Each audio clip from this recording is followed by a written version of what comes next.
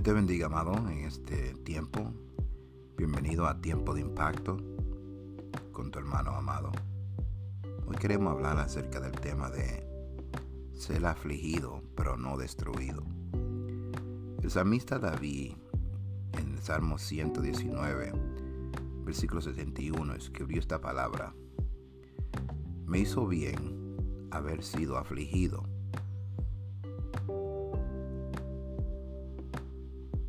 porque así llegué a conocer tus decretos. David dice algo sumamente interesante. Él dice que a él hizo bien haber sido afligido, haber sufrido, haber sido puesto en una situación en cual él reconoce que le causó dolor. A lo mejor tú estás en este momento en una situación que te está causando dolor.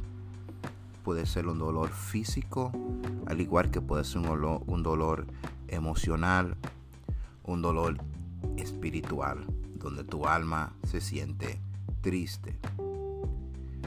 El salmista dice: me hizo bien haber sido afligido. Y él dice la razón por cuál le hizo bien. Él dice: porque así llegué a conocer tus decretos, o así llegué a conocer tu palabra, tus mandamientos, tus declaraciones. Sumamente poderoso. El salmista dice en el verso 92 y 93 de ese mismo capítulo, de ese mismo salmo, dice: si tu ley no hubiese sido mi delicia, ya en mi aflicción hubiera perecido. Nunca jamás me olvidaré de tu mandamiento, porque con ellos me has vivificado.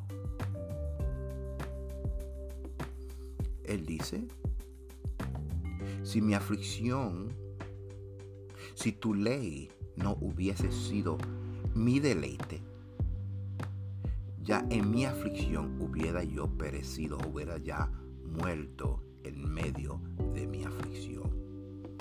Y él declara algo: nunca jamás me olvidaré de tus mandamientos, porque con ellos me has vivificado. So vemos algo poderoso, lo que nos está hablando David. Cuando empezamos la introducción de este tiempo, leímos el verso 71 que dice: me hizo bien haber sido afligido, porque así llegué a conocer tus decretos. Sí, la Biblia es un libro supernatural, porque toma las cosas del cielo y lo trae a la tierra y lo pone al alcance de todos aquellos que desean tener una nueva vida. La palabra de Dios nos consuela y da vida. Dice Salmo 119, verso 50, dice: ella es mi consuelo en mi aflicción, porque tus dichos me han vivificado. Nuevamente, entendemos que aunque la Biblia está llena de poder y milagros, la Biblia no es un libro de superhéroes con superpoderes. David no tenía superpoderes, pero un hombre de carne y hueso, así como nosotros. Una persona que tenía aflicciones, una persona que estaba afligida, una persona que, aún conociendo a Dios, le había quitado su oído de Dios por un tiempo, y le tocó atravesar por un proceso para poder conocer los decretos de Dios. La Biblia contiene los testimonios de personas de carne y hueso, y vuelvo y recalco, con aflicciones comunes a las nuestras. O sea, ellos son personas que fueron impactados por la mano de Dios. Cuando la mano de Dios se movió a favor de ellos, para la situación en cual ellos se encontraban, la cual lo estaba afligiendo, lo cual estaba humillando, lo cual estaban atravesando. Dios interrumpió el tiempo y la historia para cambiar su situación en algo que mostraría que Dios es fiel. O sea, su aflicción, su duelo, pudo comprobar que la palabra de Dios es cierta y verdadera. David dice, qué bueno que fui afligido. David dice, qué bueno que pasé por esta tribulación, porque así llegué a conocer el valor de tus decretos. En otra palabra, él fue y corrió al testimonio seguro, al testimonio de la palabra de Dios, que demuestra que nuestro Dios es fiel y verdadero. A veces, en vez de correr a Dios, corremos a otra persona para que esa persona nos dé su consejo y nos dé lo que Él piensa que es mejor para nuestra vida. Y a veces nos olvidamos de ir y consultar al Señor en su palabra. Tú no estás solo. Tú no estás sola en tu aflicción. Tú tienes una buena compañía. Todas las personas de cual se escribió algo en la palabra de Dios también pasaron por aflicción. Pero, verso 50 del mismo capítulo dice, ella es mi consuelo y en mi aflicción, dice David, porque tu dicho me han vivificado. Lo que sale de la boca de Dios da vida. Cristo dijo en Juan 6:63, la carne para nada aprovecha, pero la palabra que yo le hablo son espíritu y vida. Lo que sale de la palabra de Dios son los testimonios de Dios en la vida de personas tal y como nosotros. Si estás pasando por algo, si estás pasando por una situación, tan por seguro que Cristo, que Dios está atento de tu situación. La Biblia nos presenta una madre, la cual ella fue afligida. Una madre que estaba pasando por una situación sumamente destructiva. Había una gran sequía, había muerte alrededor de ella y de su hijo, había dolor en la cara de sus vecinos, había dolor en la cara de otros niños, pero el dolor más doloroso es ver la aflicción en el rostro de su propio hijo. Esta mujer estaba siendo afligida por la muerte de su esposo, afligida por la sequía que estaba atravesando, afligida por la escasez de alimentos, afligida con la preocupación de su hijo, afligida con la muerte de su hijo. Al final, su hijo murió. Pero Dios estaba atento de toda esta situación de cual esta mujer estaba atravesando. Y sucede algo interesante, que Dios envía a uno de sus siervos a la casa de esta mujer y le dice, en Primera de Reyes, capítulo 17, versículos 7 al 9. Pasado algunos días se secó el arroyo, porque no había llovido sobre la tierra. Vino luego a él palabra de Jehová diciendo: levántate, vete a Serepta de Sidón y mora allí. He aquí yo he dado orden allí a una mujer viuda que te sustente. Dios le dice al profeta: vete a la casa de esta mujer de Serepta. No dice el nombre, pero dice: vete a la casa de ella, porque yo le he dado orden que te sustente, que te dé sostenimiento. Pero ¿de dónde esta mujer iba a sostener a este hombre si ya todo lo estaba perdiendo? Pero lo que sucede es que había una palabra que había sido enviada a la vida de esta mujer, una palabra de fe, que creyera lo que este hombre de Dios le iba a hablar.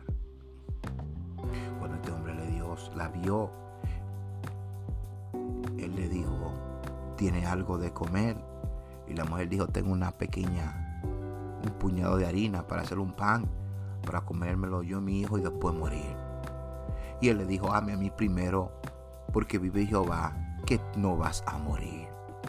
Y la mujer le creyó a ese hombre, le dio la última oportunidad de vida para ella y su hijo, y creyó en Dios. Voy a continuar esto en un próximo episodio, pero quiero que sepas que si estás siendo afligido, si estás siendo afligida, el Señor está al tanto de tu situación, y Él te bendice en este tiempo de impacto. Que el Señor te bendiga, y seguiremos bajo este tema: afligido pero no destruido. Soy tu hermano amado de Tiempo de Impacto. Dios te bendiga.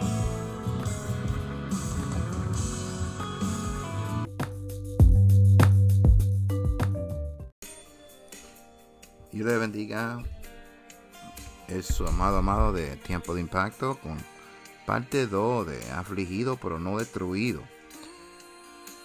Yo no sé si tú te encuentras en una situación que te sientes que el mundo está contra ti y te sientes herido, herida.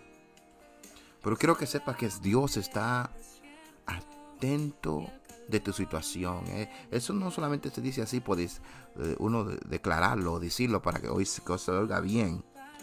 Pero la verdad es que en mi vida yo me he dado cuenta que el Señor ha estado ahí, presente, aun cuando yo mismo pensaba que yo no me merezco que Dios estuviera cerca de mí. Y verdaderamente, si somos sinceros, nunca ha sido de que nos merecemos que el Señor esté cerca de nosotros.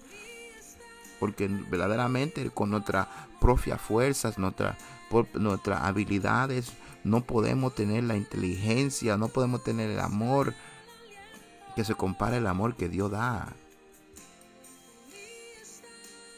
La bendición que tenemos es que Él nos ha dado su palabra y nos ha dado su precioso Espíritu Santo para que nos acompañe, esté con nosotros. Porque si no fuera así, amados, estuviéramos perdidos, estuviéramos en un naufragio espiritual. Hay mucha gente que andan por ahí pretendiendo que están completos, que ya han llegado al tope espiritual, pero cuando llegan al hogar, sus palabras revela quiénes son, sus actitudes revela quiénes son verdaderamente, y que tienen falta y necesidad aún de un Dios de misericordia, un Dios de amor, un Dios de paciencia. Que piensa la paciencia que Dios ha tenido contigo, piensa la paciencia que yo pienso en la paciencia que Dios ha tenido con mi persona. Amados, yo les soy sincero, si no fuera por la paciencia de Dios, si no fuera por el amor de Dios, el amor que me persigue, yo no estuviera aquí en este momento, no estuviera sirviéndole a mi Dios. Pero su amor ha estado presente una y otra vez. Y le doy gracias a Dios por eso. Aleluya. Gloria a Dios. Qué lindo es Dios. Y continuamos con esta segunda parte de Afligido pero no destruido. Y hablamos de la mujer de Sereta, la cual el Señor había enviado a su siervo que vaya allá para que sea sostenido por ella, para que ella lo sustente. Pero nos preguntamos, Dios, conociendo la necesidad de esta mujer, confió en el poder de su palabra que le había enviado a esta mujer, que en medio de su mundo oscuro ella pudo ver una luz y creerle al hombre de Dios.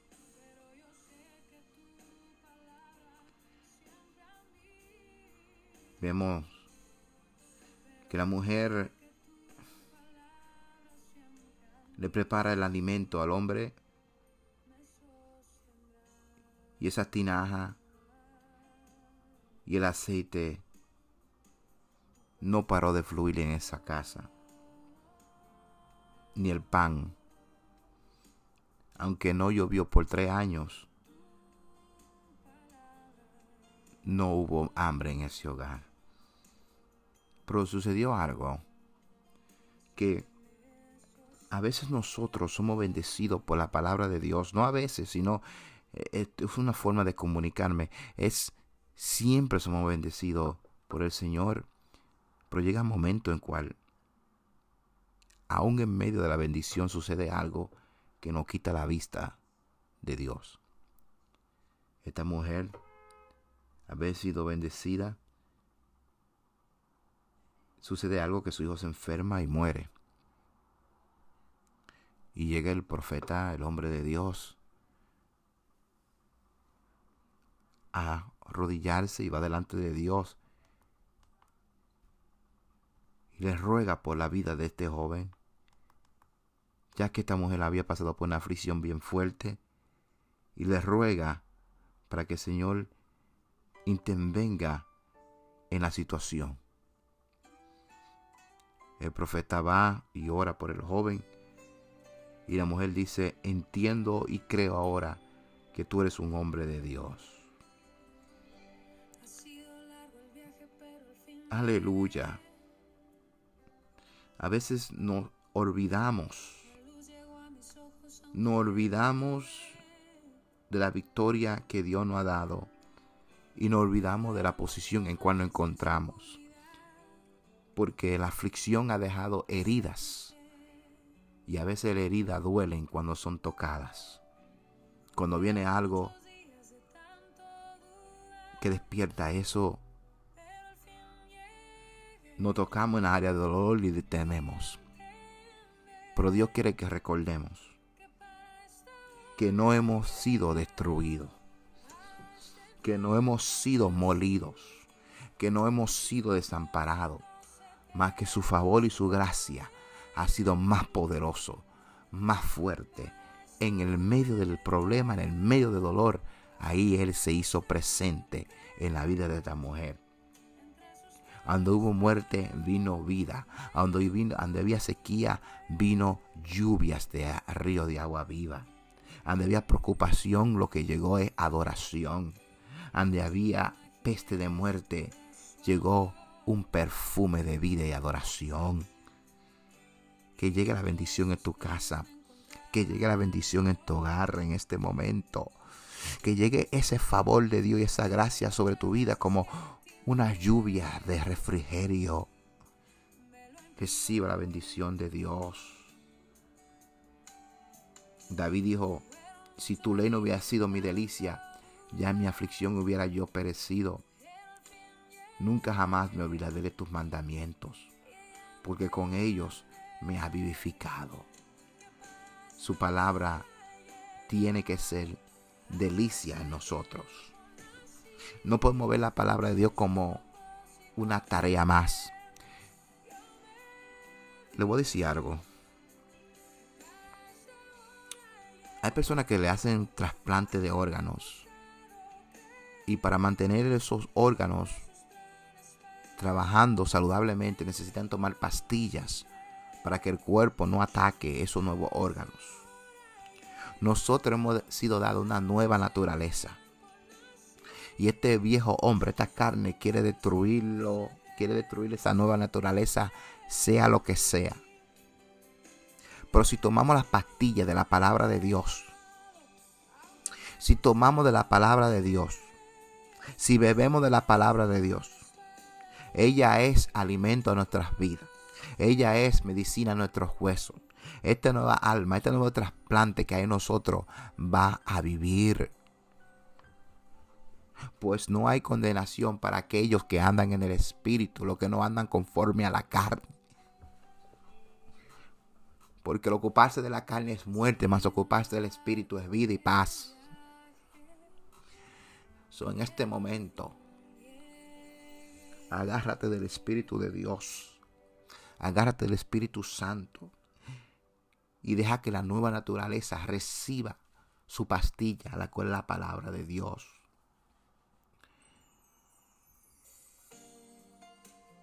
Y seguimos bajo el tema afligido, pero no destruido. Tenemos un joven que fue afligido, pero no fue destruido. Este joven declaró en Génesis capítulo 50, verso 20: vosotros pensasteis mal contra mí, mas Dios lo encaminó a bien para hacer lo que vemos hoy, para mantener en vida a mucho pueblo. Este joven fue rechazado por sus hermanos, rechazado por aquellos que estaban ahí para protegerle.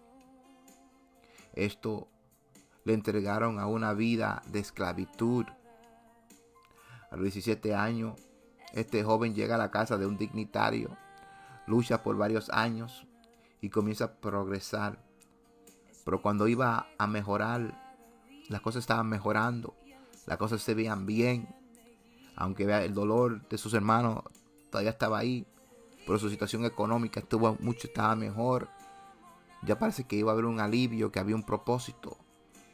La esposa de su jefe levantó una acusación falsa contra este joven y nuevamente fue arrojado, no a un pozo como la primera vez, pero ahora fue arrojado a la cárcel y olvidado.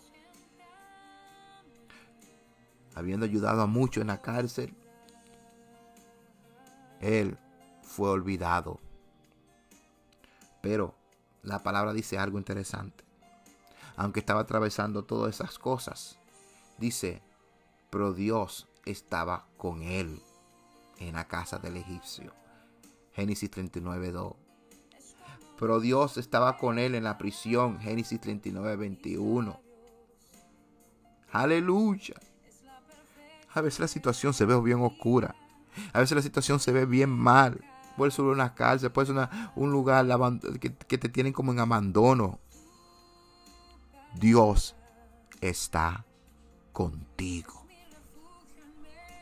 Pregúntate: Dios mío, ¿qué es lo que tú tienes? ¿Qué es lo que tú quieres que yo vea en esta situación? ¿Qué es lo que tú quieres que yo entienda en esta cosa, en este episodio que estoy pasando? Lo bueno es que Dios es el autor y consumador de nuestra fe. En otra palabra, Él tiene la licencia del autor. Él puede cambiar el panorama. Él puede traer luz a donde no hay luz. Él puede traer alimento donde no hay alimento. Y Él puede traer paz y gozo donde no hay gozo. Él tiene la pluma divina en sus manos, escribiendo nuestra historia, escribiendo tu historia. Escribiendo tu historia. Él está escribiendo nuestra historia, hermanos. Aleluya. Dios estaba con José. Él estaba con él. Y él pudo decir estas palabras también: me hizo bien haber sido afligido, humillado, porque así llegué a conocer tus secretos. Si le preguntáramos, ¿valió la pena? Él dice: valió la pena, porque mi situación, Dios usó mi vida para hacer un milagro para hacer que pueda ser protegido y guardada la familia de Israel. Que Israel se mantengan con vida. Y dice, vosotros pensaste mal contra mí. No sé quién ha pensado un mal contra ti.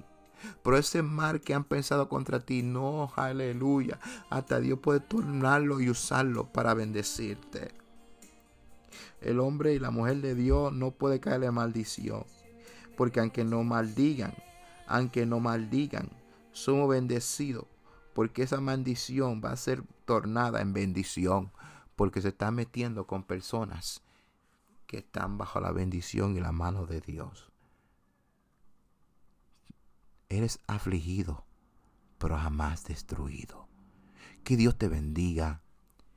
Que Dios te guarde. Este ha sido tu hermano amado. Tu hermano amado en este tiempo de impacto. Permíteme orar por ustedes y ustedes oren por mí. Dios eterno, te doy gracias por la oportunidad de poder compartir tu palabra por medio de este medio. Bendice a la persona que oiga esta palabra y que le llegue a un tiempo oportuno. En el nombre de Jesús, Jehová. Gracias por tu amor. Gracias por tu misericordia. Y gracias por tu paciencia. Gracias por tu palabra. Señor, gracias, Señor. Aleluya. Música por Marcela Gándara, de su álbum Más que un anhelo. Ella tiene todo derecho de esta canción. Dios le bendiga.